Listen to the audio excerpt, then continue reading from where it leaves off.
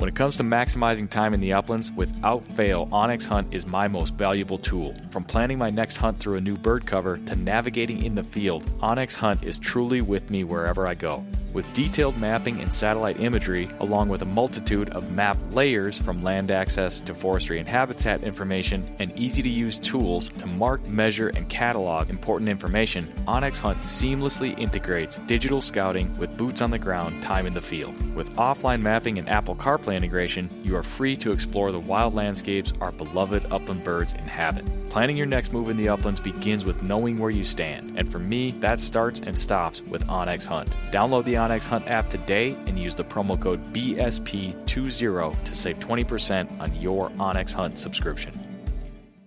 When the miles rack up faster than your flush count, that's when you'll truly appreciate your hunting vest from Final Rise. Built for the uplands and proudly sewn in the USA, the complete lineup of hunting vests from Final Rise, from their all-new Summit XT down to the minimalist Sidekick system, are all built upon the foundational load-bearing waist belt and low-profile shoulder strap system, which allow you to carry all the gear you need and do so comfortably while maintaining your ability to move freely and perform when you need to most. With a complete lineup of accessories and newly released performance field apparel, Final Rise has the gear you need to help you get the most out of every mile and every flush. Final Rise gear is built for the uplands. Get yours today at finalrise.com.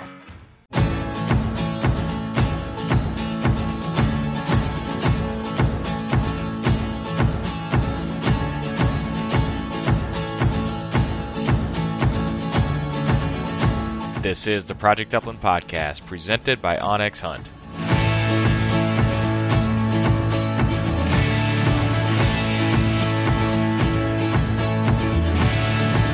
On this episode of the show, we're talking all about pheasant hunting with Tyler Webster. Welcome to the show for episode number 125.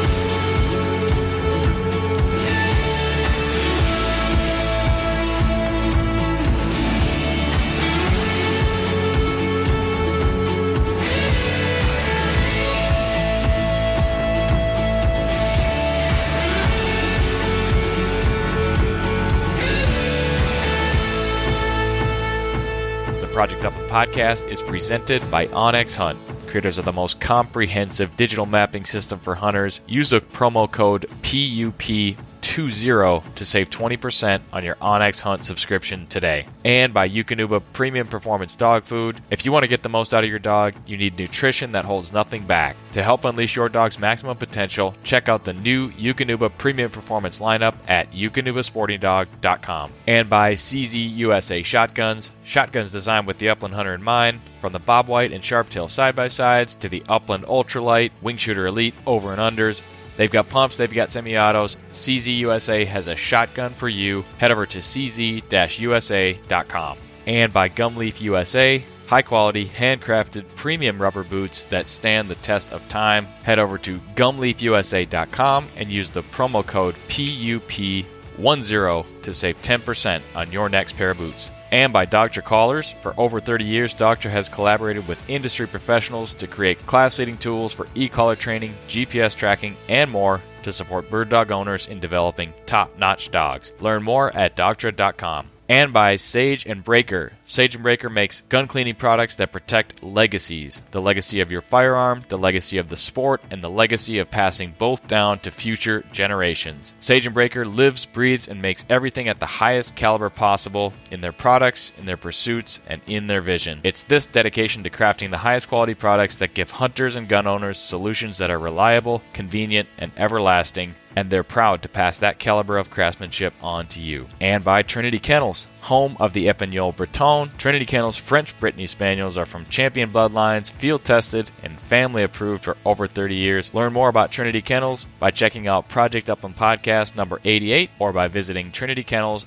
dakota283kennels.org. And finally by Dakota 283 Kennels, unparalleled protection, one-piece rotomold design, frame steel door, everything you and your dog need in a kennel for a safe and successful hunting trip. Got a podcast upcoming with owner of Dakota 283, Greg Cronkite. Stay tuned for that. For now, head over to dakota283.com to pick up your next kennel. All right, this week's winner of the podcast giveaway is Andy S. Andy sent us some feedback on the podcast. He also sent me a little recap of a trip that he took out west, chasing birds, some of his writing, shared some memories, some stories. I really appreciated it, and I love to hear from my listeners, especially when they show me pictures of their dogs, birds, and tell me stories about their hunts. Project Upland t-shirt headed Andy's way very soon. Anybody listening could be next week's winner of the podcast giveaway. All you've got to do is make a meaningful contribution to the show, leave us a rating, leave us a review in your podcast app, subscribe to the podcast, share the podcast, or send us some feedback or a guest suggestion. You can email me at nick.larson@northwoodscollective.com. One quick announcement, today being December 7th, starting tomorrow, our first ever 1-hour feature film, Public Grouse, is going to be available digitally starting on December 8th. It's going to be on multiple platforms. I'm not going to list them all here, but if you are used to streaming digital content on one of the many services that exist, you should be able to find Public Grouse beginning tomorrow, December 8th. So be on the lookout for that. And if you were not able to attend one of the Public Grouse events way back when, before the current pandemic we're in, you can finally see the film in the comfort and safety of your own home starting tomorrow, December 8th. All right, today we are talking to Tyler Webster, all about pheasants for the most part. I've been getting some emails and some questions for listeners wanting me to focus a little bit more on pheasant hunting, which I totally understand and appreciate. So given that it's hunting season, I figured I would go straight to the source, the guy that hunts birds over 100 days a year. He spends a ton of time in the field. He spends a ton of time driving around in the off season. The guy knows where to find birds. Simple as that. And he's been doing it for quite a while. So I checked in with my buddy Tyler Webster. We caught up on his season, recapped a little bit, then we dove deep into pheasant hunting basics. And at the very end, we previewed what's upcoming for Tyler later this season. So with that said, we're going to jump right into it and welcome onto the Project Upland podcast from the Birds, Booze, and Buds podcast, Tyler Webster.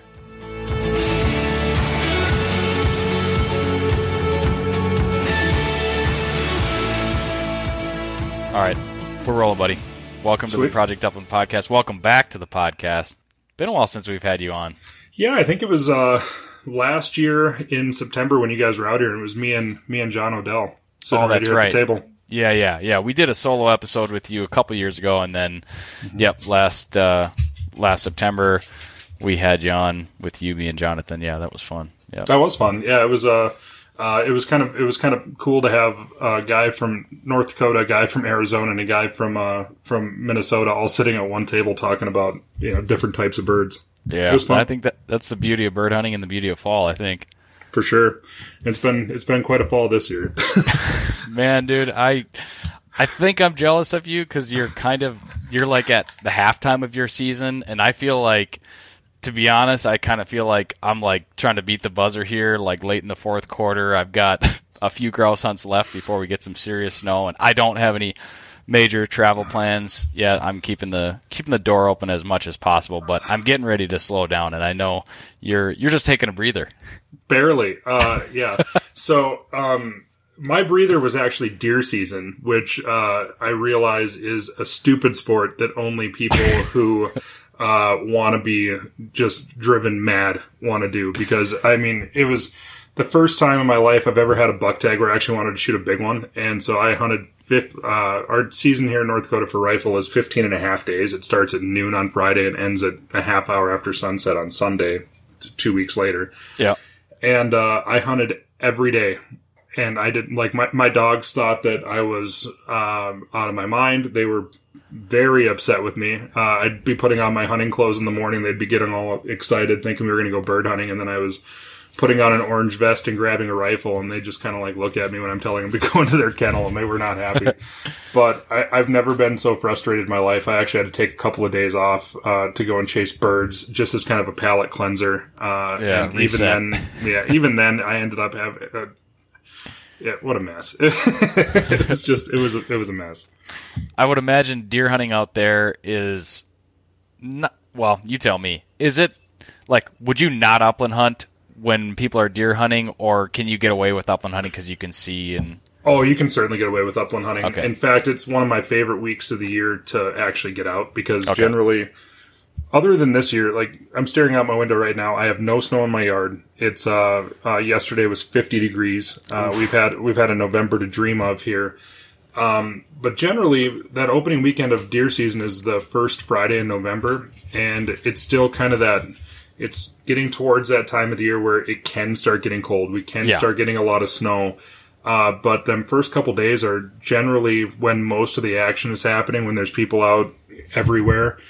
And then as the season goes on, it just kind of, you'll see less and less people, but you really only see, I don't know what it is about, I have such a bad taste in my mouth for deer hunters in North Dakota. It's just ridiculous. But like, it's like you'll see them in the morning driving around on the roads, and then you won't see anybody out walking. And then you'll see them about 4:00 in the afternoon.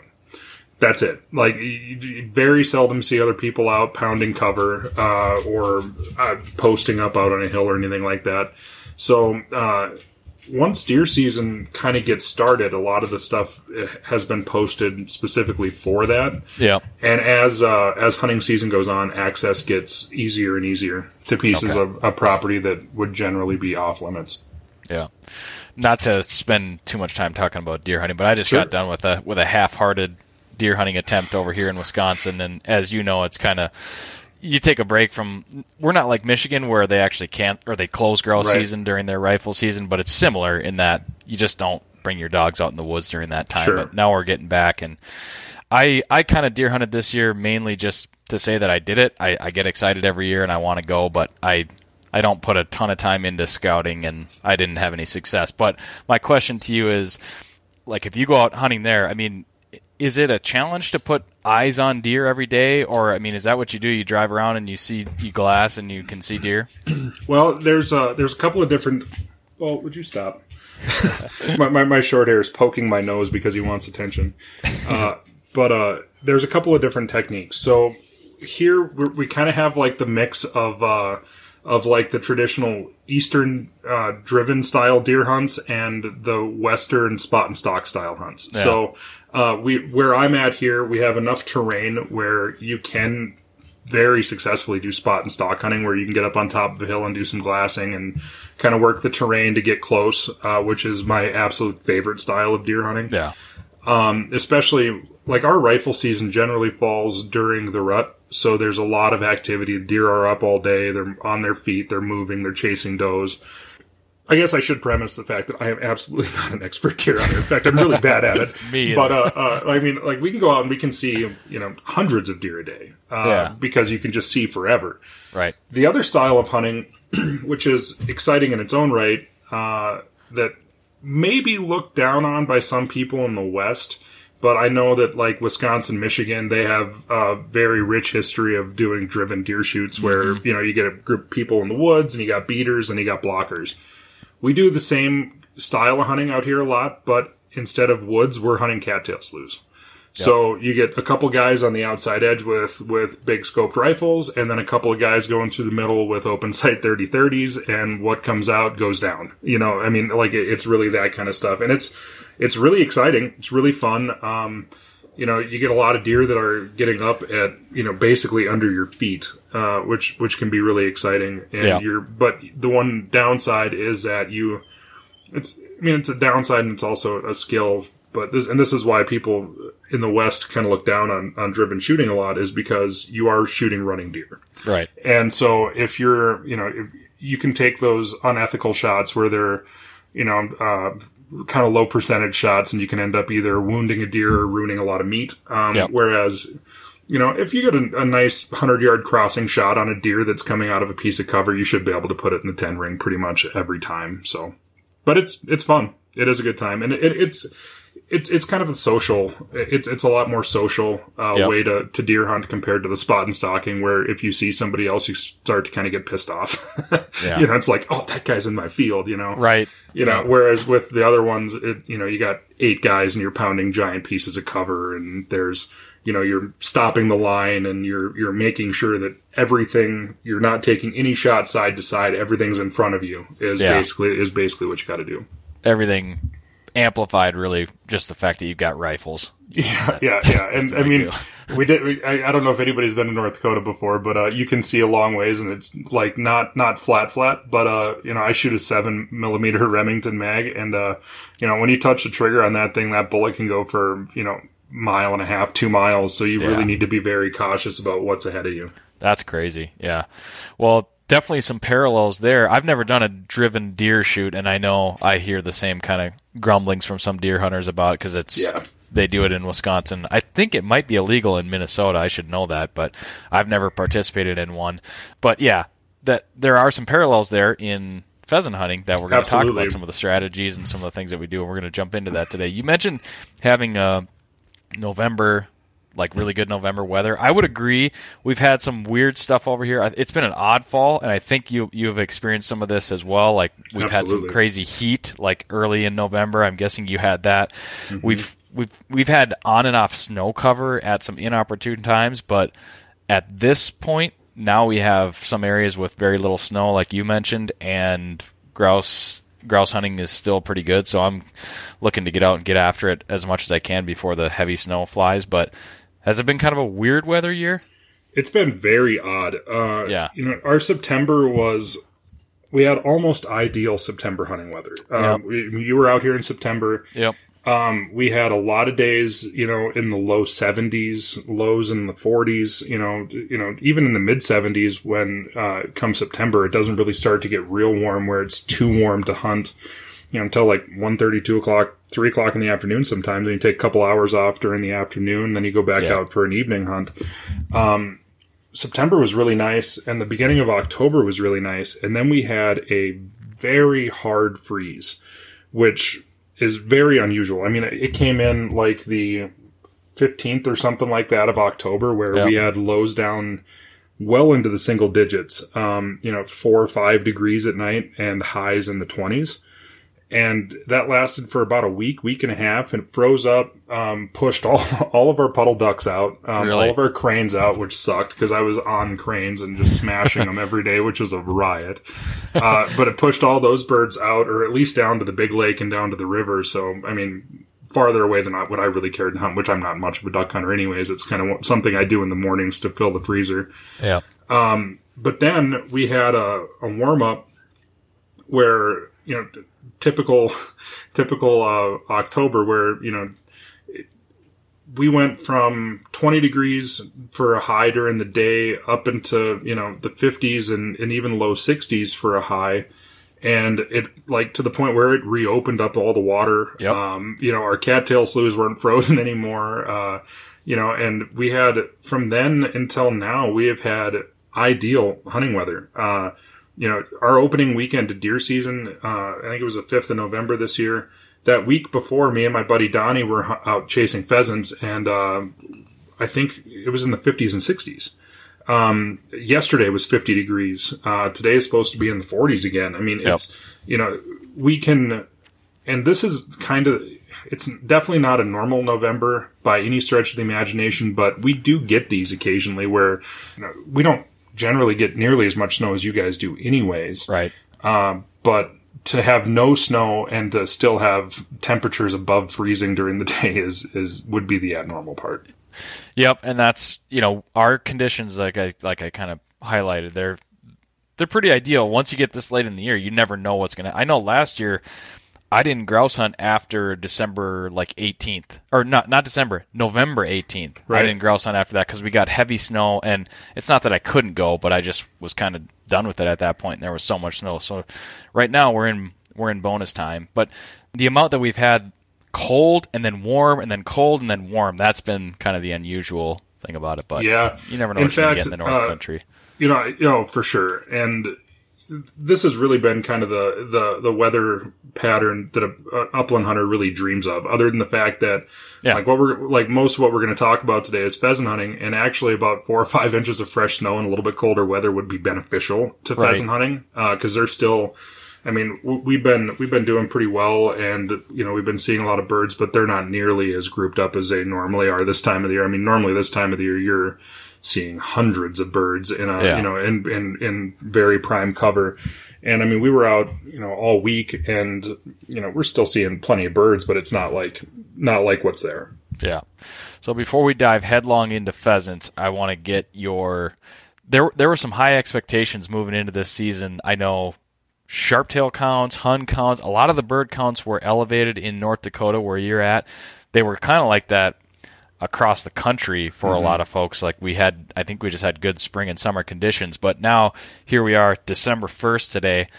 As you look back through September, October, what did you see for bird numbers? Were you happy with them? Were they kind of about what you expected? What did you see? Well, let's take it species by species, if you don't mind. So, starting with huns, it's been the best year I've seen for huns in my adult life. A person who actually gets out, gets after it, has some idea. And I get a question on my podcast all the time. What are you looking for when it comes to huns? And it's really kind of hard to explain. You can talk about hunting ridge rows and tree rows and weed patches inside of agriculture fields all you want, but until you actually get out there and start putting on some miles and start getting some confidence in walking what appears like there would be no birds anywhere near there, and finding some birds you just really don't understand. Yeah. But I've never, we had a couple days, this year where we had 14 covey days, which is unreal. I've never, and the nice thing and the crappy thing about North Dakota, I'm going to say it's great in years like this, or it's really hard in years like this, but it's a really good thing in most years, is that our partridge limit has been 3 birds per person per day since the mid-90s. It used to be 5 birds per day, which we certainly could have sustained this year, but with the low numbers for decades now, I'm kind of glad that they, with 5 bird limit, you get 2 guys and they really pound out a covey bad. I mean, you can kill an entire covey. So, 3 birds I think is pretty reasonable, but on years like this where, when you're looking for other birds, you're actually just constantly bumping into huns when you're already limited out. It's like, God damn it. I really, you got perfect dog work and then a big covey explodes at your feet and you're like, well, that would have been awesome 3 hours ago when I was still shooting these things. But it's, I got 3 coveys in my yard. I was looking at a covey out my window earlier this morning. So everything's like the tables, I've been saying it for a couple of years now, the table's kind of been set for a year like this for a long time. And if as long as we don't, winters don't really affect huns very much. It's definitely hardy. But they do tend to thrive in drier years. Okay. So like if we have an average to mildly dry June, that will bode very well for them. And I mean, we could see, huge numbers next year, because it just becomes exponential at some point. So it definitely lived up to my expectations as far as this year's concerned. And I'm very excited going into the future. Yeah. As far as sharptails go, it's certainly the best year that I've had for sharptails as far as seeing numbers since like 2015. Okay. In 2010, 11, 12, 13, 14, and even 15, you would see, it wasn't hard to go get a limit of sharptails. And then we had a stretch there where, it wasn't hard, but you had, it actually made you become a little bit of a better hunter, because before you could just kind of stumble into them and there they were and you'd shoot some birds and you were fine. But, 16, 17, 18, 19, it really forced me to learn a lot more about the bird. And then I could actually still go out and be very successful at doing it once I figured out, what I was looking for, the different patterns, different types of food that they were looking for. And it was all for my benefit, for sure. But now this year, we kind of started seeing it again where you're kind of starting to see some of that bleed over out of prime habitat. Yep. So we shot some last week off point from my little dog CJ that came out of the edge of a cattail slough. Don't know what the hell they were doing there. No idea. There was no prairie within 20 miles of there, but there were 30 birds, and it's like, okay, well, it's starting to come back to that point where, again, if everything works well, we're really set up for success in the future. Yeah. That's a similar conversation that rough grouse hunters have, and I guess it would just apply to all game birds, really. If you have a surplus of game birds, you start seeing them in the quote-unquote marginal cover areas where you wouldn't expect to see them. I know I was just hunting down with a mutual friend of ours, Greg Cronkite, in South Dakota, and he was commenting about how he didn't recall seeing as many sharptails as he had prior to this year. He felt this year was a really good year for sharptails, and I saw that while I was hunting there. We were able to, and I didn't know any different. That was my first time there, but Greg pointed us in some directions and kind of said, this is where I've seen them, and we were able to pretty well find sharptails when we wanted to, so that was fun. Well, later on in the podcast, we'll talk about the little adventure that I got coming up, but I do have some anecdotal stories from a buddy of mine who's here right now about South Dakota and prairie birds, so we'll get into that in a bit. Quickly, because I know the sharptail counts, they were up to, like, the sharptail surveys. What are those counts? Are they brood surveys? Are they roadside counts? Do you know how they do that? Well, they do two different style of counts with both pheasants and sharptail grouse. So the sharptails, they do what are called lek counts in the spring, where they go to the dancing grounds and then they record. These are historic. I got a lek a half mile north of my house up here that I go up and watch birds and listen to them during the spring. But they're historic spots where these birds just go. Like they've been going there for millennia. Who the hell knows how long? And so they'll set up observation booths, and from year to year for like the last 50, 60 years, whatever, they have a data count. So there's this many males, there's this many females per lek. So they do that in the spring, which, that kind of just, that data set goes breeding to adults carry over from the year before. Yep. There was, if there's good weather, whatever. So it kind of, they have this number. The other one that they have is just it's a roadside survey, but they don't do a roadside survey just for any one species. They do observational. Yes, yeah. So it's mail carriers, it's game and fish personnel, it's whatever, and wherever they see a hen pheasant run across a road, or a partridge, or whatever, or a sharptail. They'll get out and they'll try to make an effort to flush the young birds during August when they are able to fly, and try to get somewhat of a count, and then they'll break that down to birds per mile. Like this year, I think sharptails were up 50% or some number, which sounds like a lot, but like I talked to a game and fish guy on my podcast about rough grouse a couple years ago here in North Dakota, and he's like, numbers are up 68%, but that would mean that maybe they observed 12 instead of 8, or whatever, so it all comes down to that birds per mile number, which really kind of starts to make a lot more sense when you're talking about pheasants, because that's what most people come to North Dakota for. Yeah. If you fall 50% from some earlier peak, you've got to get 100% increase to get back to that peak. So it's all relative when you're talking percentages. Right. Does my favorite North Dakota mail carrier participate in those surveys? I would be a very bad person to participate in those surveys, because I would say that there isn't a bird within 5 townships of here. So no, I do not. I do not. You'd be sending up smoke signals. Yeah. It's like, I don't know what's going on. There hasn't been a bird in Montreal County, North Dakota in 7 years. Well, let's use the continuation of this conversation and have you talk about your pheasant season so far, and then we'll dive full on into pheasants. So pheasant season's been really good.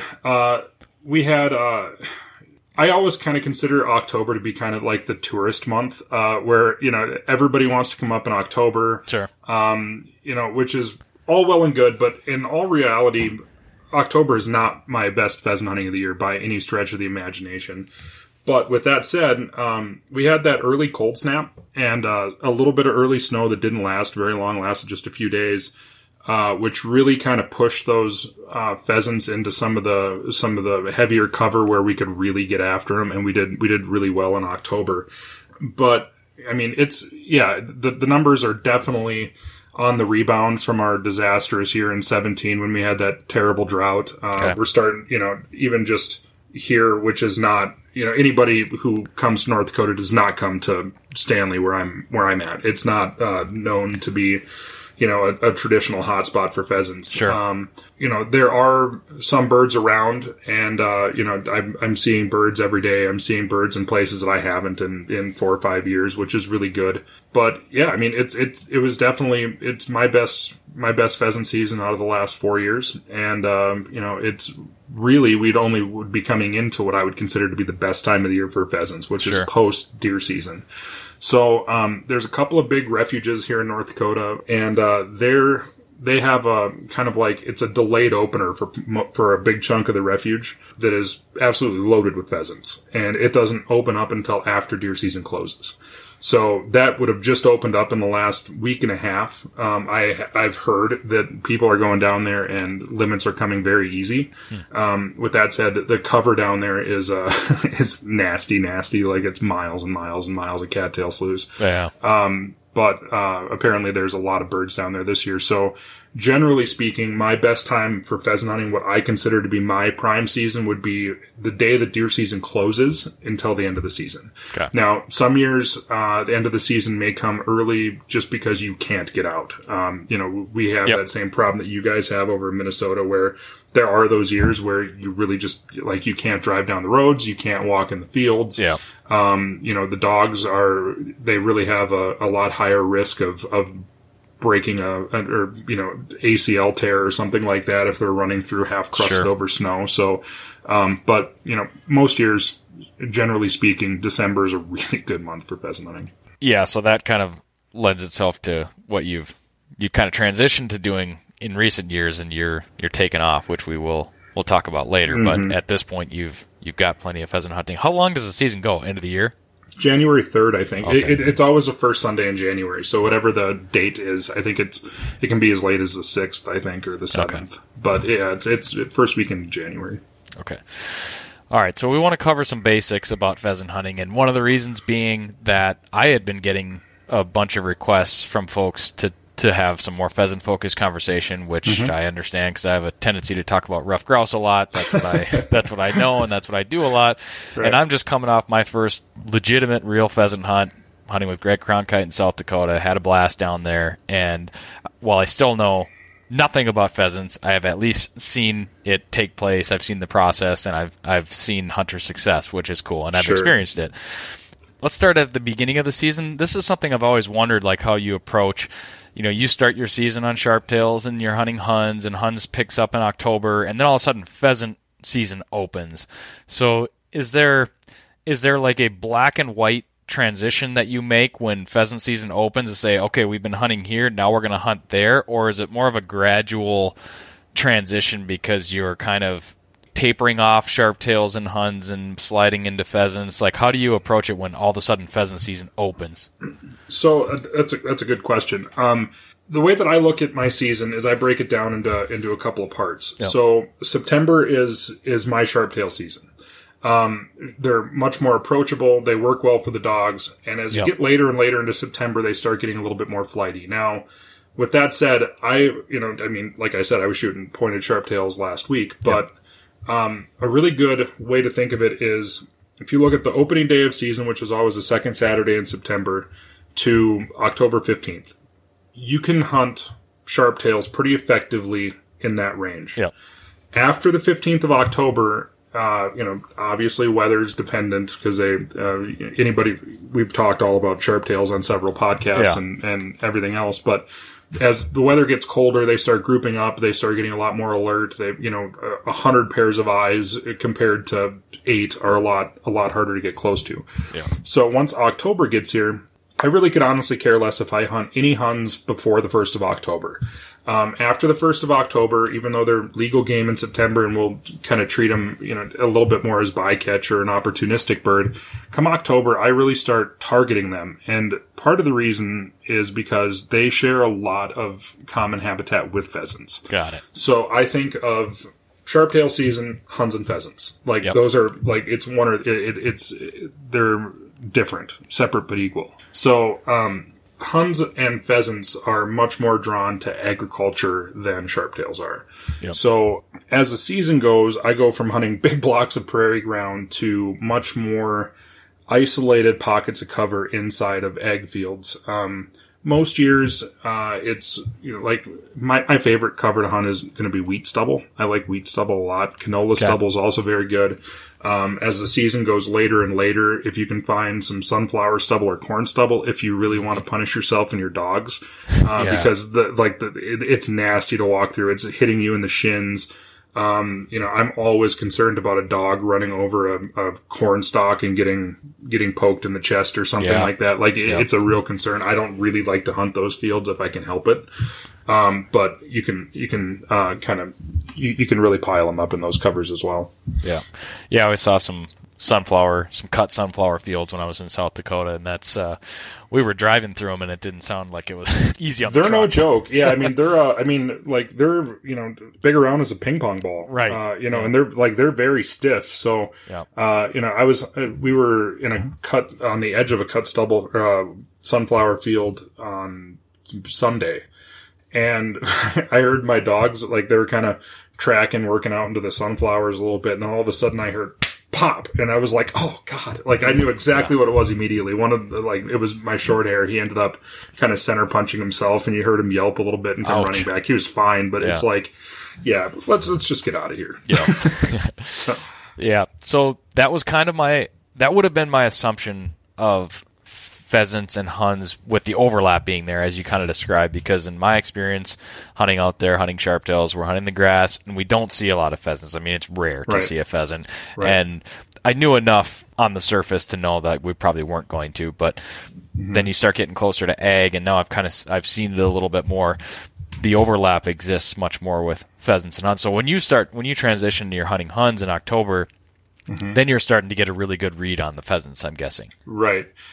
So as all throughout the summer and the fall when I'm out running dogs and even sharptail hunting, you'll just happen to see pheasants occasionally. So I always got my phone with, and I'm marking stuff on Onyx. I have so many pins on my Onyx. It looks like it's completely covered. Yeah. And so the only place I drop pins are places that I see birds. So by the time my season starts, that's it's crazy. Yeah. And it goes for, 80 miles. But, by the time my season starts, I have kind of a general game plan of enough spots to basically get me all the way through the month of October, just hunting spots that I know have birds in them. And so, like I said, I kind of consider October the tourist month. So I got all my friends up here. I got, the B3 Jamboree. I got all kinds of stuff up here going on. And so I'm either sharing pins or I'm, helping people I'm just giving them good spots. And then as the season goes on, I'm acquiring more and more spots. So I'm always kind of, I'm always looking for that next great spot. But yeah, it's, you just kind of end up seeing them, and just kind of got to remember where they are. Yeah. So with respect to approach of, let's say, opening day pheasants, and I'll use this analogy so I can kind of help myself understand it. When rough grouse season opens here, the woods are full foliage. It's a crazy place to be. It's not the most fun hunting, and I kind of tailor my hunting early season. Usually what I'll do is I'll try to hunt some trails, and I'll hunt more mature timber. I'm not going to get into the super thick aspen. I'm not going to get into that stuff just because I'm trying to save myself the punishment, and I'm hoping that broods of birds are going to be kind of all over the place, which has worked for me in the past. Does that kind of a storyline play out in the pheasant? I mean, it's totally different because you don't have the woods, but do you start the season hunting certain kinds of cover and then transition as crops come off, or what does that look like? Generally, by the time pheasant season opens, all the crops are off. Okay. For the vast majority. Other than, maybe some late sunflowers, late corn, late soybeans, but most of it's going to be down in most years. In October, I understand exactly what you're saying when it comes to rough grouse, but it's a little bit different. I think it's harder in October just because the birds here are more scattered. Okay. You can look at a whole mile by mile section of land, and anything within that mile by mile, when it's 60 degrees and there's all kinds of wheat and grain and bugs and everything else on the ground, anything within that mile can be suitable habitat for pheasants. So as the year goes on and it starts getting colder, their core habitat starts to shrink, which makes it a lot easier to target them. So in October, we're hunting pheasants in pretty much anywhere that I've ever hunted pheasants, but specifically in North Dakota means cattail sloughs, which are miserable. In October, they're very wet. They're green. They're just a nightmare to get through. We will do a little bit of that in October, but more so, I'm going to be trying to hunt weed patches, creek bottoms, stuff like that, where it's not quite as thick because they don't need that thermal cover just yet. They don't need to be in there where they're protected from the cold and the wind. So, I mean, you'll still find birds in cattail sloughs, and by all means, go after them. But I try not to until it starts to freeze up, because you can just get wet and cold and miserable, and then you go through a lot of punishment for not a lot of reward. Yeah.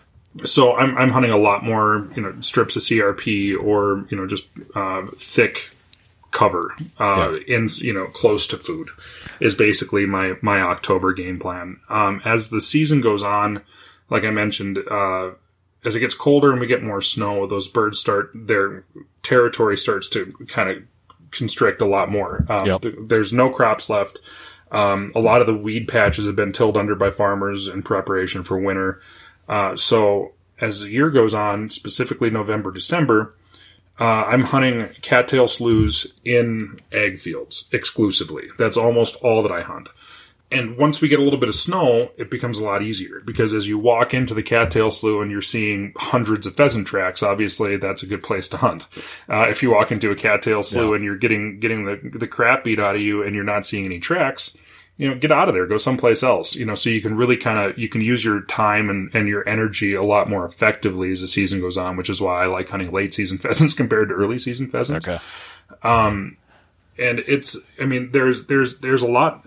In the last couple of weeks, I've been hunting with some friends of mine that are very accomplished prairie bird hunters, like Wes Larrabee, or my buddy Logan, who's here from Georgia, who hunts basically everything.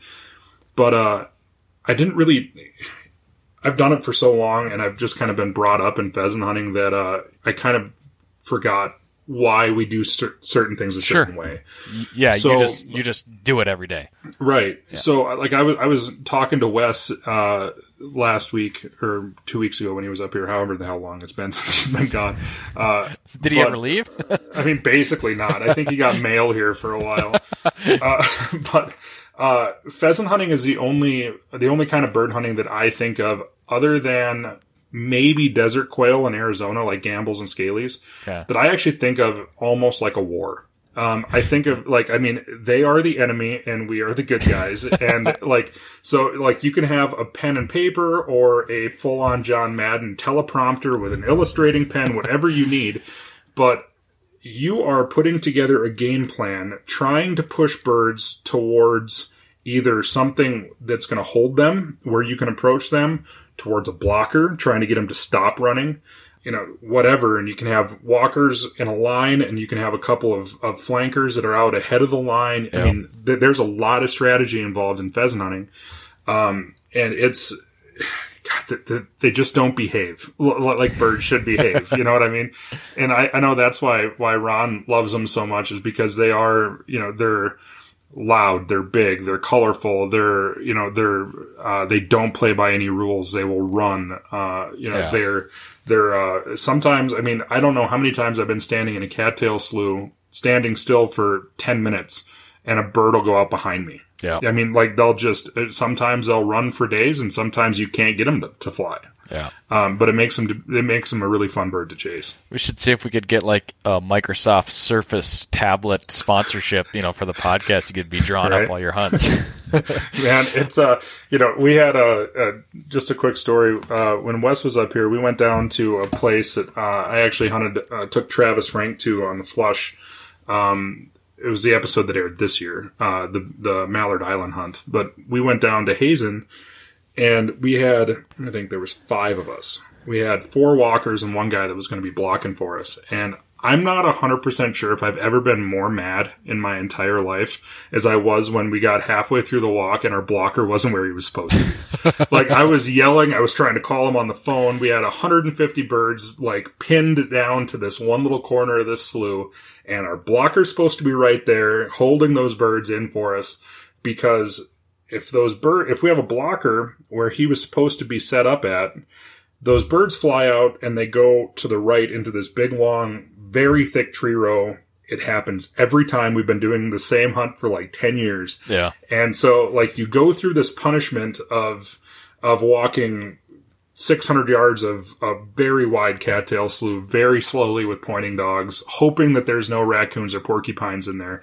Yeah. Just hoping that you can drive these hundreds of birds that are in this slough into this big, thick tree row where you can go and actually shoot them effectively. Yeah. With nice dog work, which is something that I really like. When the blocker's not there, they fly directly across the road to a piece of posted land over there, and then they sit over there in the ditch and laugh at you. And you don't get any birds out of the tree row where you're just working to get them all into. Yep. So the I was sacrifice has no reward. I had a GoPro video where I actually shot a pheasant. I had Rusty on point in front of me, his beeper's going off, and I shoot this rooster. And in the GoPro video, I was trying to call. I forgot to turn it off because I was pissed.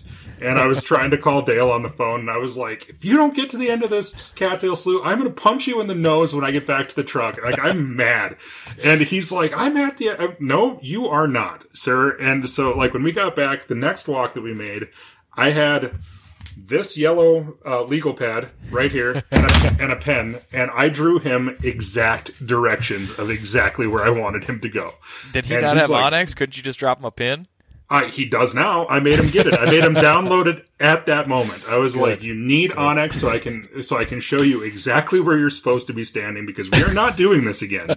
Like, pheasant hunting is really fun. It's incredibly maddening.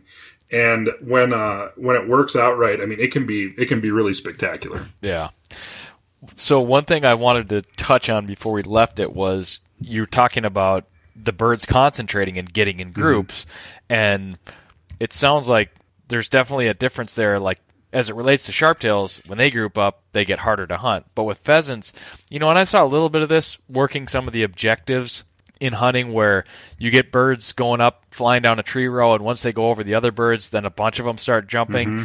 But what do you find as far as, they'll tolerate some of that? You can still get good hunting on birds that are grouped up? Yeah, it's definitely a mixed bag. Okay. So the way that I look at it is I kind of take the more optimistic point of view, where is if there's like, it's not, I know that using these numbers, it sounds like I'm full of crap, but I swear to God, it actually happens. The way I look at it is if there's hundreds of birds in this spot, when it comes to pheasants, they're going to be in this very thick cover. Yeah. If 80% of them go out, there's still 40 birds there. Some of them are going to hold. Right. Yeah. And so, I get the question all the time about beeper callers. They're like, do you think beeper callers scare birds? Do you think slamming car door? Sure, it 100% will scare some of them. Yeah. But no matter what, just like individuals, there's always going to be that group that's just going to try to hide. They're not going to try to fly. And those are the ones that I'm going to focus on. Yeah. So, we have 5 people, we can shoot 15 birds. We don't really need hundreds. We need 15 birds, right? Yeah, and you don't really want 100 birds sitting there. You want a few of them scattered. Right. And so, and just before we get off this subject a little bit, it's very different hunting with my setters and my short hair compared to labs. So you can hunt there's a lot of people that think I'm completely insane to turn pointing dogs loose in the cattail slough, and trust me, I understand why. But that's what I got. And so I mean that my dogs have learned to do it, and they're very good at it. In fact, Bo has a new nickname. I've called him Bodozer because that dog goes through cattail slough like a freaking machine. So just talking a little bit more about strategy, just for a second. Yeah. If you have labs or any flushing dog, labs, cockers, springers, there's a couple things that you can do that are gonna be way more effective for you than it would be for me with pointing dogs. One of them are going to be tree rows, like very thick, nasty tree rows. My dogs have a tendency, if I'm going to walk a half-mile long tree row, and my dogs understand that that's what we're working, Rusty will just run to the end and then hunt back, or, you know, whatever. He'll blow through the whole thing, which, you know, if there's, you know, birds in there that'll hold, it works fine. If there's not, it just, you know, you can basically just see the birds fly away, and then hopefully they go into some place where you can actually get them to hold. Right. Other times they will actually hold, and he'll hold point in those tree rows for a while, but I just personally hate hunting tree rows. It's not what my dogs are good at. It's not what I like to do. Now, with that said, that's really perfect flushing dog cover. As well as, you know, some of these, anytime that I get into a cattail slough, one of the things that I'm looking at is it too big? Am I not going to be able to cover this effectively? Do we have enough people to cover this effectively? You need to look at that you need to be very objective when it comes to that. You need to look at it and be like, man, we're just never going to get them out of here, or it's too thick, or, you know, whatever. It's the same thing with labs, but it actually, if I was going to be just a straight up pheasant hunter, I would have a flushing dog. I wouldn't have pointing dogs, because I mean, that is the correct tool for the job. I mean, what I do is basically like trying to use a sledgehammer to pound a screw into the wall. You know, like it works, but is it effective? I mean, like it works well enough, but it's not exactly what we should be doing. You know, that's kind of why I like hunting other birds so much, and that's why I think of pheasant hunting as a war, and I'm trying to just kill them to eat them, basically. But it really is. I talk so much crap about pheasants. Like it's a bird that everybody thinks that I straight up hate. And in all honesty, there's very few things I'd rather be doing in November than chasing pheasants. Yeah. They make for some of the most memorable, some of the most frustrating. If you knock a bird down and you actually get it out of one of those cattail sloughs, I mean, you've done something, because you need to double tap. You know, we learned it in Zombieland. You know, you need to, if there's any question, shoot that thing again, because if that bird hits the ground running, you're not going to get it. Yeah, that was probably my favorite part about just getting to, you know, experience the sights and the sounds of it, you know, especially after a couple of months of chasing ruffed grouse and catching glimpses of them through the tree. Sure. It was a nice contrast to come out. And again, a lot of things I appreciate about sharptail hunting, seeing a bird against a blue sky background, getting a full visual, like I love that stuff. But to see a big rooster get up, and, you know, the sounds that they make, and occasionally hundreds. You know, I mean, like, you're never going to see numbers like you will in a pheasant field. Yes. You know, I've hunted sharptails and huns for a long time, and I've never walked a single piece of cover and kicked 500 huns out of them. You know, I just haven't. It doesn't exist. It does happen in pheasant hunting. And so, I mean, like, the spectacles that you will see are incredible. And there are those days every single season where it generally happens after you get a fresh snow, especially early in the year. If you can get a nice fresh snow that first, like in October in the first couple weeks of season, you'll get fantastic dog work. Those birds will actually bury up underneath the snow. They'll snow roost just like a ruffed grouse will. I've had it happen probably a dozen times in my life where I've kicked into a snowbank trying to see if there's something in there, in a cattail slough or whatever. And dog will just stand there forever, and you're thinking that the dog's completely lost his mind.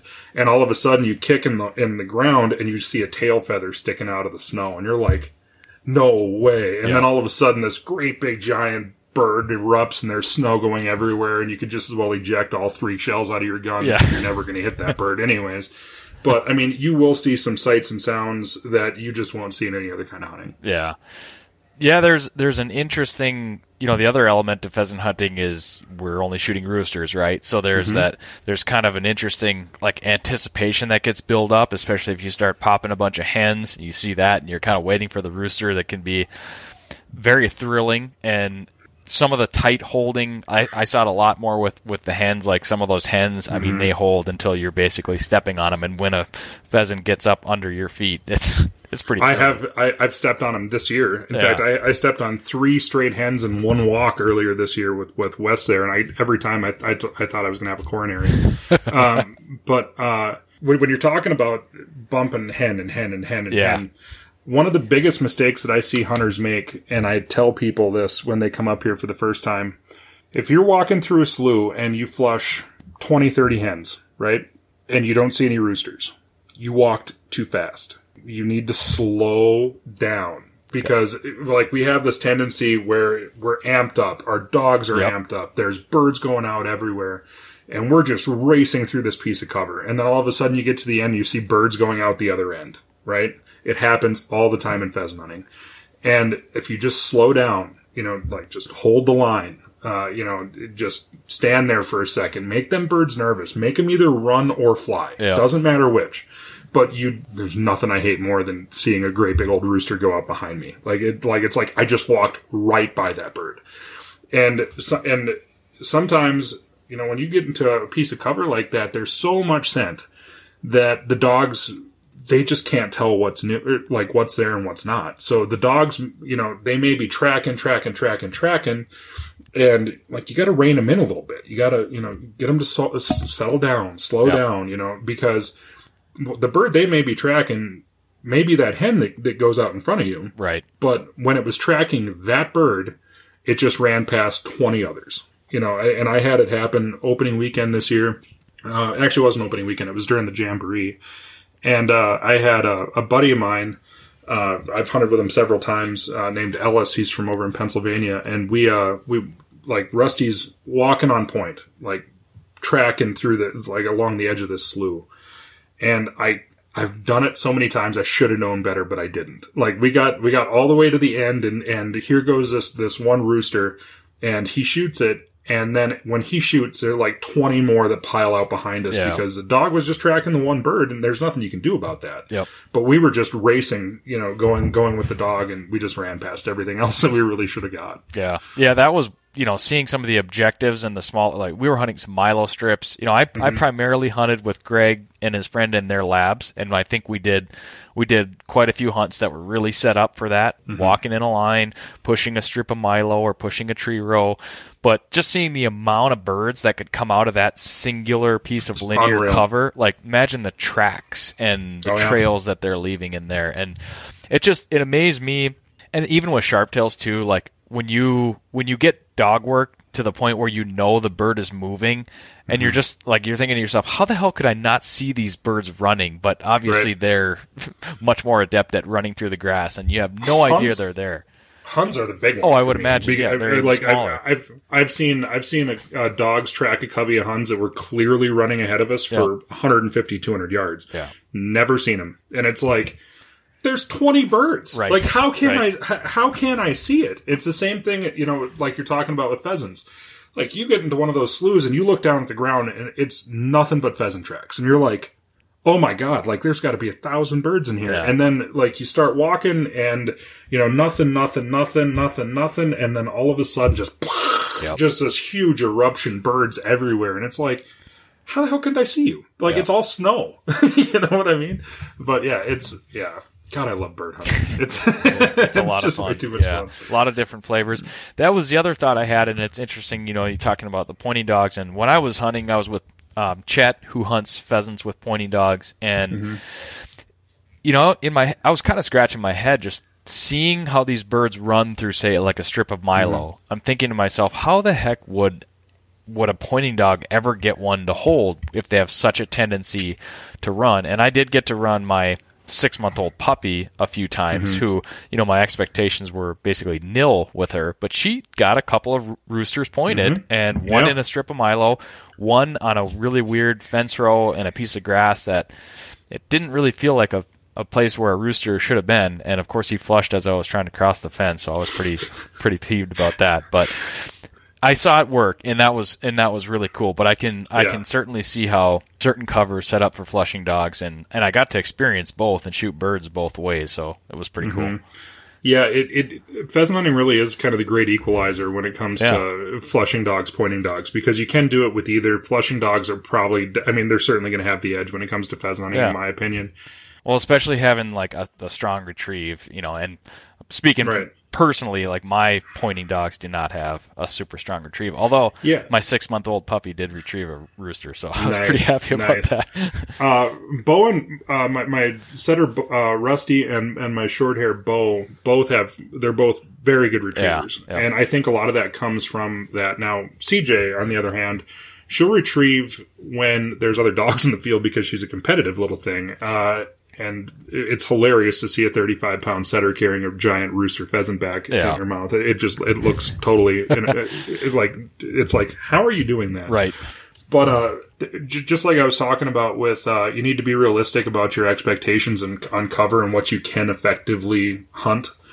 There's also times where I'm going to put a certain dog down in a certain piece of cover because I know that they excel at one thing or the other, right? So I'm not going to put CJ down for pheasants in a big cattail slough because she doesn't retrieve very well. She hunts dead very well and she'll find birds.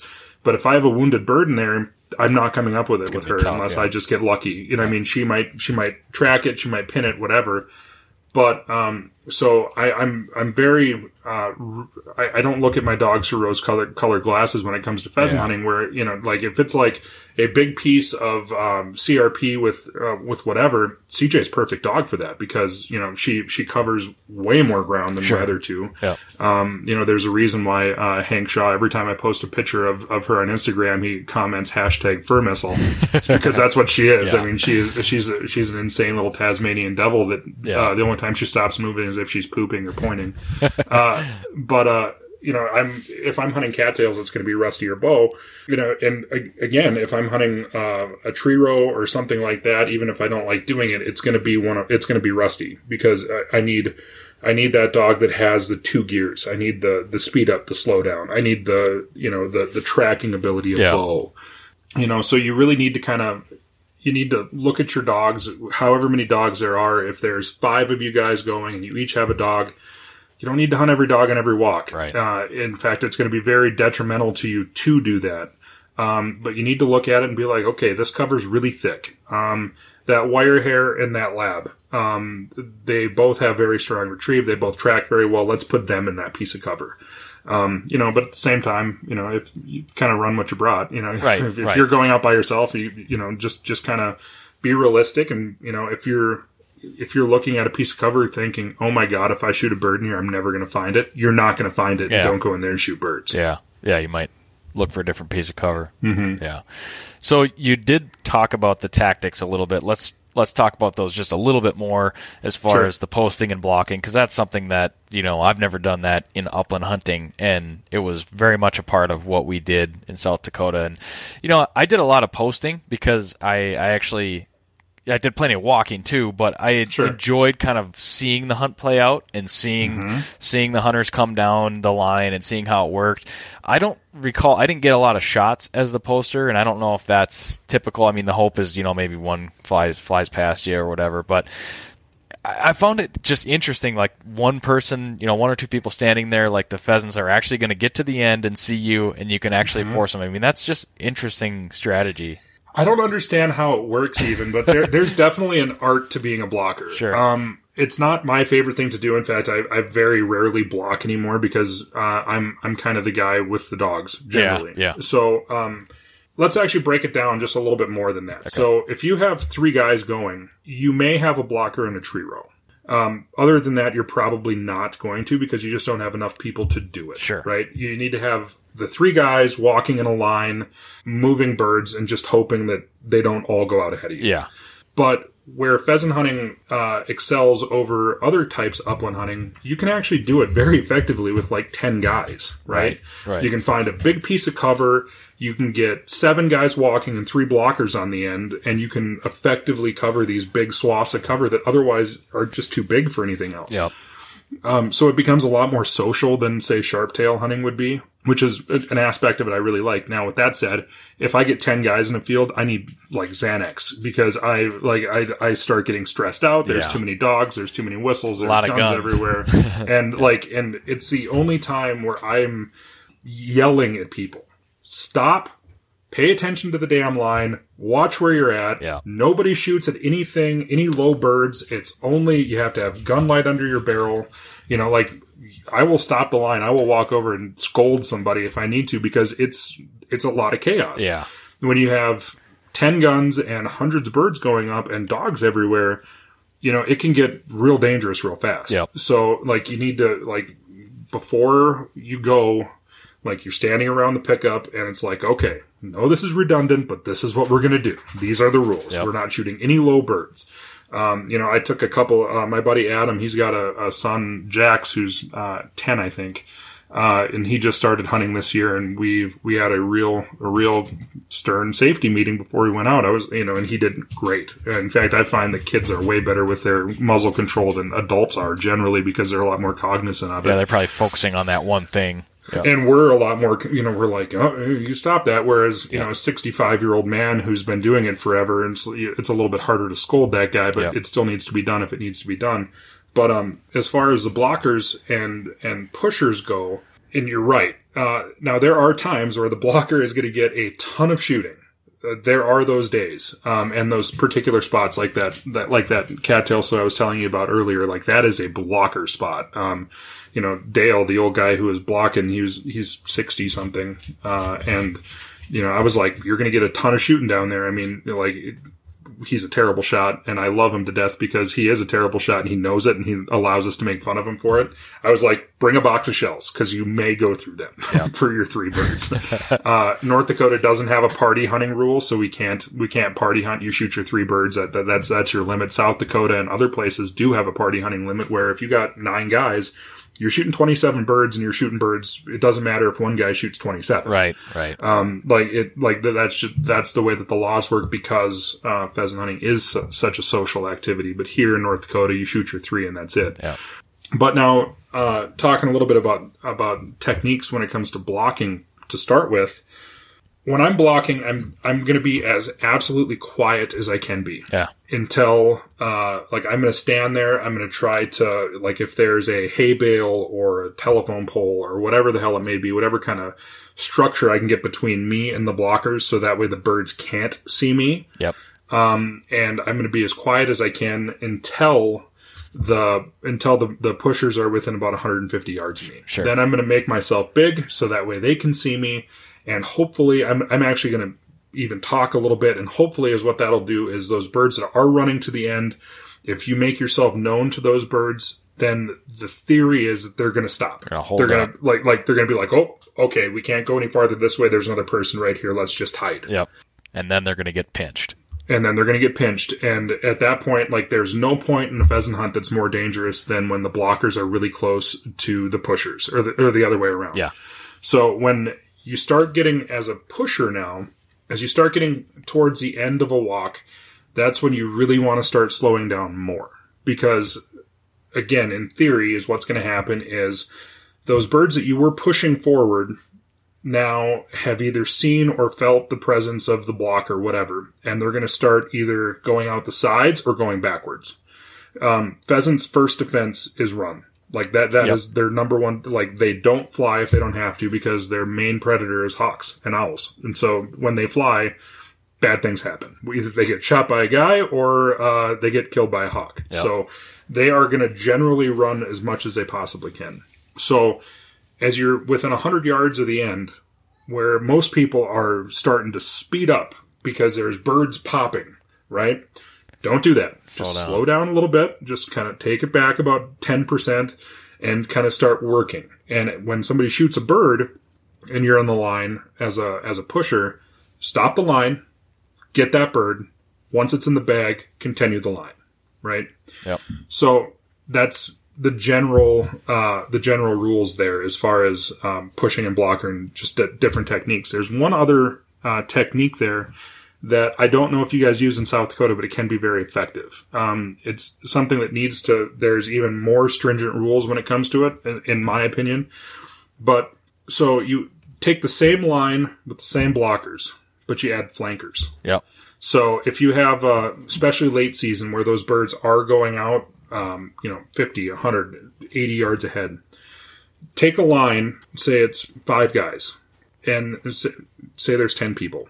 You take a line of 5 people, and you put 2 guys 40 yards ahead of them on the sides. Yeah. And it's it's just you're trying to narrow escape routes. So you're trying to put birds in front of the most amount of shots as you possibly can. So you put those 2 guys up 40 yards, and then you still have the same 3 blockers. Yeah. And then you just kind of, again, you have to have very strict rules. No shooting off to the sides. It's only up in the air. Yeah. And then you just kind of continue to push like that. And that way, anything that goes out too far ahead for the main line is going to be in the line of the flankers. And you're still just trying to push those birds toward the end. Yep. When you get to the end of a walk, that's when things can get kind of crazy. Stand there, like the last 20 yards, because I don't know how many times I've seen it where you walk out of a field and you got 10 guys standing around in a circle with their guns broken open over their shoulder, giving their buddy crap about the bird that they missed that got up at their feet, and then all of a sudden, like, 4 roosters get up behind you and they're gone. Yeah. Like, those last birds, they, like, let them dogs work that last 10, 15, 20 yards of the field, even 50 yards of the field. Yeah. Let them work it a lot, because those birds will just kind of keep on zigging and zagging all the way through there until they finally get out behind you somehow, so... Yeah, most of what you described is, pretty similar to what I experienced and what we did in South Dakota. It's cool to hear you kind of analyze it and break it down because, we did a lot of it on the fly, and Greg filled me in as I needed to, but to hear some of the theory and kind of the concepts behind it. We did one flanking walk. It wasn't as exaggerated of a flank, but we were working a really long piece of Milo, and we actually didn't have blockers, but we ended up not getting into birds in that one. Although Chet saw a couple roosters on the ground and we never flushed them, so it may have been one of those things where you didn't put the birds in the air, right. And that's part of the game. Yeah, and we use that technique a lot, the flanking technique, when we don't have enough people to have blockers. So sure. A lot of times, we'll hunt. If there's 4 of us, say, we'll hunt 2 guys, and then we'll have 2, like, say, just 20 yards out on the edge. It doesn't have to be super far. That's what we did. But and like. When you have limited numbers, that really does become a pretty beneficial move. Yeah, that, and then late season, when those birds are going out way ahead, that's when you kind of have to have it that exaggerated. Yeah. So I hate to make you like pick a top or a best thing, but like sure. For somebody interested in pheasant hunting, let's say they've never done it before, what's kind of your top tips as far as, and let's kind of narrow it to, if I want to go find birds, what am I going to look for on the ground? Do I need a strip of thick cover? What do I have to have for an essential piece of pheasant cover? There's a couple things that are going to be there. Pheasants are very driven by egg. They like wheat, canola, corn. That's why there's so many of them in South Dakota, is because there's cornfields everywhere. Yeah. So that's going to be the number one thing I'm going to look for. Now, most years, as somebody who's just going there, you're not necessarily going to be able to do this, but as most years, it seems like, you can definitely find a crop that they are liking more than another. I don't have any idea why, but it's like, okay, I'm finding 80% of my birds in wheat stubble, which is kind of what this year has been. I've been finding about 75 or 80% of my birds in wheat stubble, more so than canola, which I don't understand why, but that's where they are. Yeah. So the other thing that you're going to look for is water. Pheasants like thick cover, like I was mentioning, cattails. They use that slough grass as nesting cover. So even if that slough was or is dry now, it probably wasn't in May and June. Yep. Right? So I'm looking for those pieces of thick cover because that's where the water was at, which is most likely where the pheasants are going to be at. And the biggest tip that I can give anybody who's just going out, I cannot stress this enough. Not all cover is created equal. When I'm looking at a cattail slough, there's a lot of different kinds of cattail sloughs, okay? There are the super tall, nasty, tangled over, laid over cattails that you can't get through. Don't hunt those. There may be some birds in there, but if you can't walk through it, and if the dogs can't get through it, then pheasants can't fly out of it. Yeah. So they're not going to be in there quite as often as they will be in the chest deep kind of clumps of cattails that they're the ones that end up whacking you in the face and getting you covered in fuzz. Yeah. Those are going to be a lot more beneficial than the ones that are 8 feet tall and you end up getting stuck in. Yeah. So that is a huge tip. The other one that I, again, can't stress this enough is just slow down. If you're like, man, I just don't, there's no roosters in here. There's all kinds of hens. There's all kinds of hens. That's because you're walking too fast. You could think, and your natural reaction might be speed up, cover more ground. Don't do it. Yeah. Nope. Slow way down. You can't hunt slow enough. That's cool. My favorite hunt was similar to what you described. It was basically a big, long creek bottom draw in between some higher agriculture fields, and keep in mind the place that I was hunting is very, very well. It's not maximized for ag. It's really maximized for pheasants. Yeah, and I really appreciated that about what Greg has done. But just a beautiful, mostly dried up creek bottom. Had that slough grass in there. Had some cattails, and we worked that whole thing. And there were tons of birds in there. It was a blast. Yeah, for sure. For sure. All right, man. Well, before I let you go, you are, as we joked about earlier, you're kind of at halftime in your season, and you're getting ready for the next big adventure, or I should say adventures. Preview the next segment of your season for us.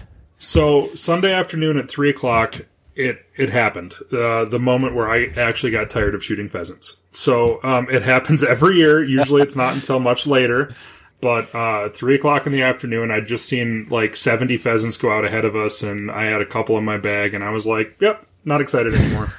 And so I hit my Century Club on all 3 birds. I got 100 huns, 100 pheasants, and 100 sharptails this year, so I'm good. So I had been planning on taking a fairly long road trip. Working my way down towards Arizona. I've been going down to Arizona for several years now, but I was planning on leaving right around Christmas. I'm leaving tomorrow. So now is what's going to happen. Today I'm trying to get my house all kind of locked up for the winter. Yeah, and get some kind of get everything taken care of here, as well as I had a table full of birds that I had to clean from the last week. Yeah. I age all my birds in the garage, so I had 12 pheasants, 9 huns, and 8 sharptails or something like that I cleaned this morning. But so now the next step is tomorrow I'm driving down to Fort Pierre National Grassland in South Dakota. And I mentioned earlier that I have a buddy staying here, Logan. He was down there twice this year, and he said that there's incredible numbers of both sharptails and prairie chickens down there this year. Cool. Don't really care so much about the sharptails, but we're going to go down and chase prairie chickens. So we're going to do that for, today's December 1st. We're going to do it for 4 or 5 days, I think. And then Logan has about the same amount of responsibility as I do. He can basically work from his computer. Cool. So he has a goal every year of spending 100 nights in a tent, and apparently he still has a few more to go. So we're going to work on that a little bit. Awesome. So we're going to hit that. We're going to zip over to Michigan and visit my buddies over there. We're going to do some rough grouse hunting. Which usually that's about 2 days is plenty for me. Are you going to be lower or upper? Upper, lower. Okay. We're going to be. In fact, we're going to go over and visit Doug from Soggy Dog, cool. and hopefully get a chance to hunt with him a little bit. Yep. So we're going to do that. Chase some steelhead and some salmon. I guess the rivers are starting to get some fish in them. Cool. And then from there, going to be over there about a week. And then Kansas. I'm going to go chase bobwhites and prairie chickens in Kansas. Oklahoma for bobwhites. Texas for quail and cranes. I got a guy down there who's going to take me on a crane hunt, hopefully. Nice. And then I think I'm skipping New Mexico because, I'm just going to drive across to get to Arizona, where my final destination kind of is. It sounds like the desert birds down there are really good. I talked to John Odell the other day, and he said that it's the best year for Gambel's quail and scale quail that there's been in like 25 years. He said there's people going out and shooting limits of desert quail, which is 15 birds a person, which is nuts. Wow. I can't even imagine what that would be like. Yeah. And then it sounds like the Mearns quail aren't going to be terribly good, but I'm still going to spend some days up in the mountain chasing Mearns quail. Yeah. And the final leg of the trip, it's not set in stone yet, but I think it's going to be Utah, Nevada for chucker. No way. So, yeah, I want to claim the title as the fattest chucker hunter on earth. So I'm hoping I don't die on a mountain someplace or whatever. But if I still have any kind of legs left under me from after chasing Mearns quail and desert quail in Arizona, I think I'm going to zip up there for a couple days. Knock the old red-legged devil off the list, and then zip on back home sometime around Valentine's Day, I think. Yeah. So I'm going to be gone for like 2.5 months. Well, buddy, if you're not in game shape by then, I don't know what, you'll be tuned up for it. I'm too stubborn to quit anyways. So like if I don't know how many times I've done it when it's been Mearns quail or sharptails in the hills here or whatever. You'll be huffing and puffing and tired and dragging ass, and then all of a sudden you see a dog go on point, and all of a sudden, like, that adrenaline hits you, and you look back, and you're like 500 feet farther up a hill than you were like 20 seconds ago, and you're like, oh, geez, apparently I'm not that tired. So, I mean, it's been I'm going to end up breaking my record was I did 126 days of hunting last year, and I'm going to smash that this year. I think I've only taken 7 days off since like the 1st of September or something like that. So yeah, it's been a hell of a season, and I've never taken a 2.5 month road trip before, as I'm sure that most people can relate to, because I don't think anybody ever gets a chance to do this. That's quite a bit. So that's called a sabbatical in most people's lives. Yeah, exactly. Yeah, I'm gonna take a bird hunting sabbatical for the next several months. But it's kind of one of those things where, like, the stars aligned. I have a couple really good employees right now, so I don't really have any responsibilities there. Yeah. Got good vehicles for them. I just bought a new pickup, so my Ford that I'd been driving for the last 4 years is now going to be my North Dakota bird hunting truck / emergency mail route vehicle. So cool. I have a backup here for them as well. And so it's kind of one of the, like, I was talking to somebody yesterday, and they're like, "You're going to be gone for how long?" I was like, 2.5 months. They're like, "Well, that's a long time." I'm like, "Yeah, but I may never have this kind of time again, right. Ever. You never know." So, yeah, for sure. I mean, next year I may have employee problems, or who knows what's going to be going on with COVID, or whatever. So it's like, I got the time, I got the resources, and I got 3 relatively young, healthy dogs. So got the dog power. I'm going to go and see how long I can go before them or me give up. So it's probably going to be me. Awesome, but, man. It's going to be fun. You are a bird hunting SOB. That's why I called you up and wanted to have you on and talk about pheasants and all kinds of other stuff. I am looking forward to hearing about more of your adventures. Where can folks go to listen to it? The Birds, Booze, and Buds podcast. It's on all the platforms, iTunes. I think it's even on Spotify. But yeah, it's pretty much everywhere. You can just search it and it'll pop up. I think there's 175 episodes or something like that on there. Yep. And then anybody who does want to follow along, the Instagram has been my go-to social media platform recently. Yep. I got off Facebook for the most part. I still have a podcast page there, but Instagram at birds.booze.buds podcast, and follow me there. Awesome, man. Well, I wish you the best of luck, and I'll look forward to keeping in touch with you and following along, and we'll chat again soon, man. Well, I'll have time in the truck, so call me anytime, Larson. Sounds good, buddy. Take care. Yep. All right, later.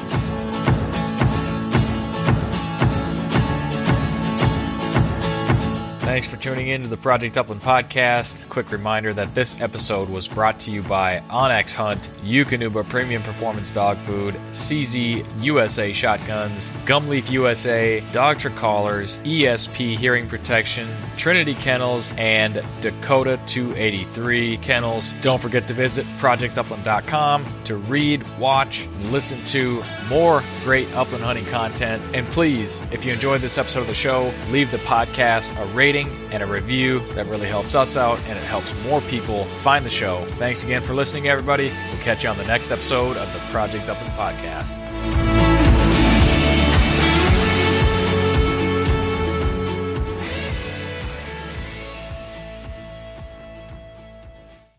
onX Hunt is the #1 hunting GPS app. Join millions of other hunters who trust onX Hunt to find more game, discover new access, and hunt smarter. onX Hunt shows you nationwide public and private land boundaries. They've got topographic and 3D maps. You can track your route, location, and elevation profile. You can save maps for offline use and take onX Hunt with you wherever you go. The most comprehensive hunting tool you'll own. Download the onX Hunt app today and use the promo code BSP20 to save 20% on your next onX Hunt subscription. Know where you stand with onX.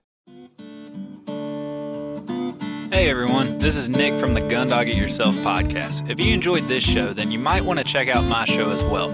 We highlight and break down the ins and outs of training your own hunting dog. Whether it's a bird dog or even the occasional hound dog episode, we cover all topics related to hunting dogs. Check out Gun Dog It Yourself on any podcast streaming platform and hit the subscribe button to be sure not to miss any future episodes.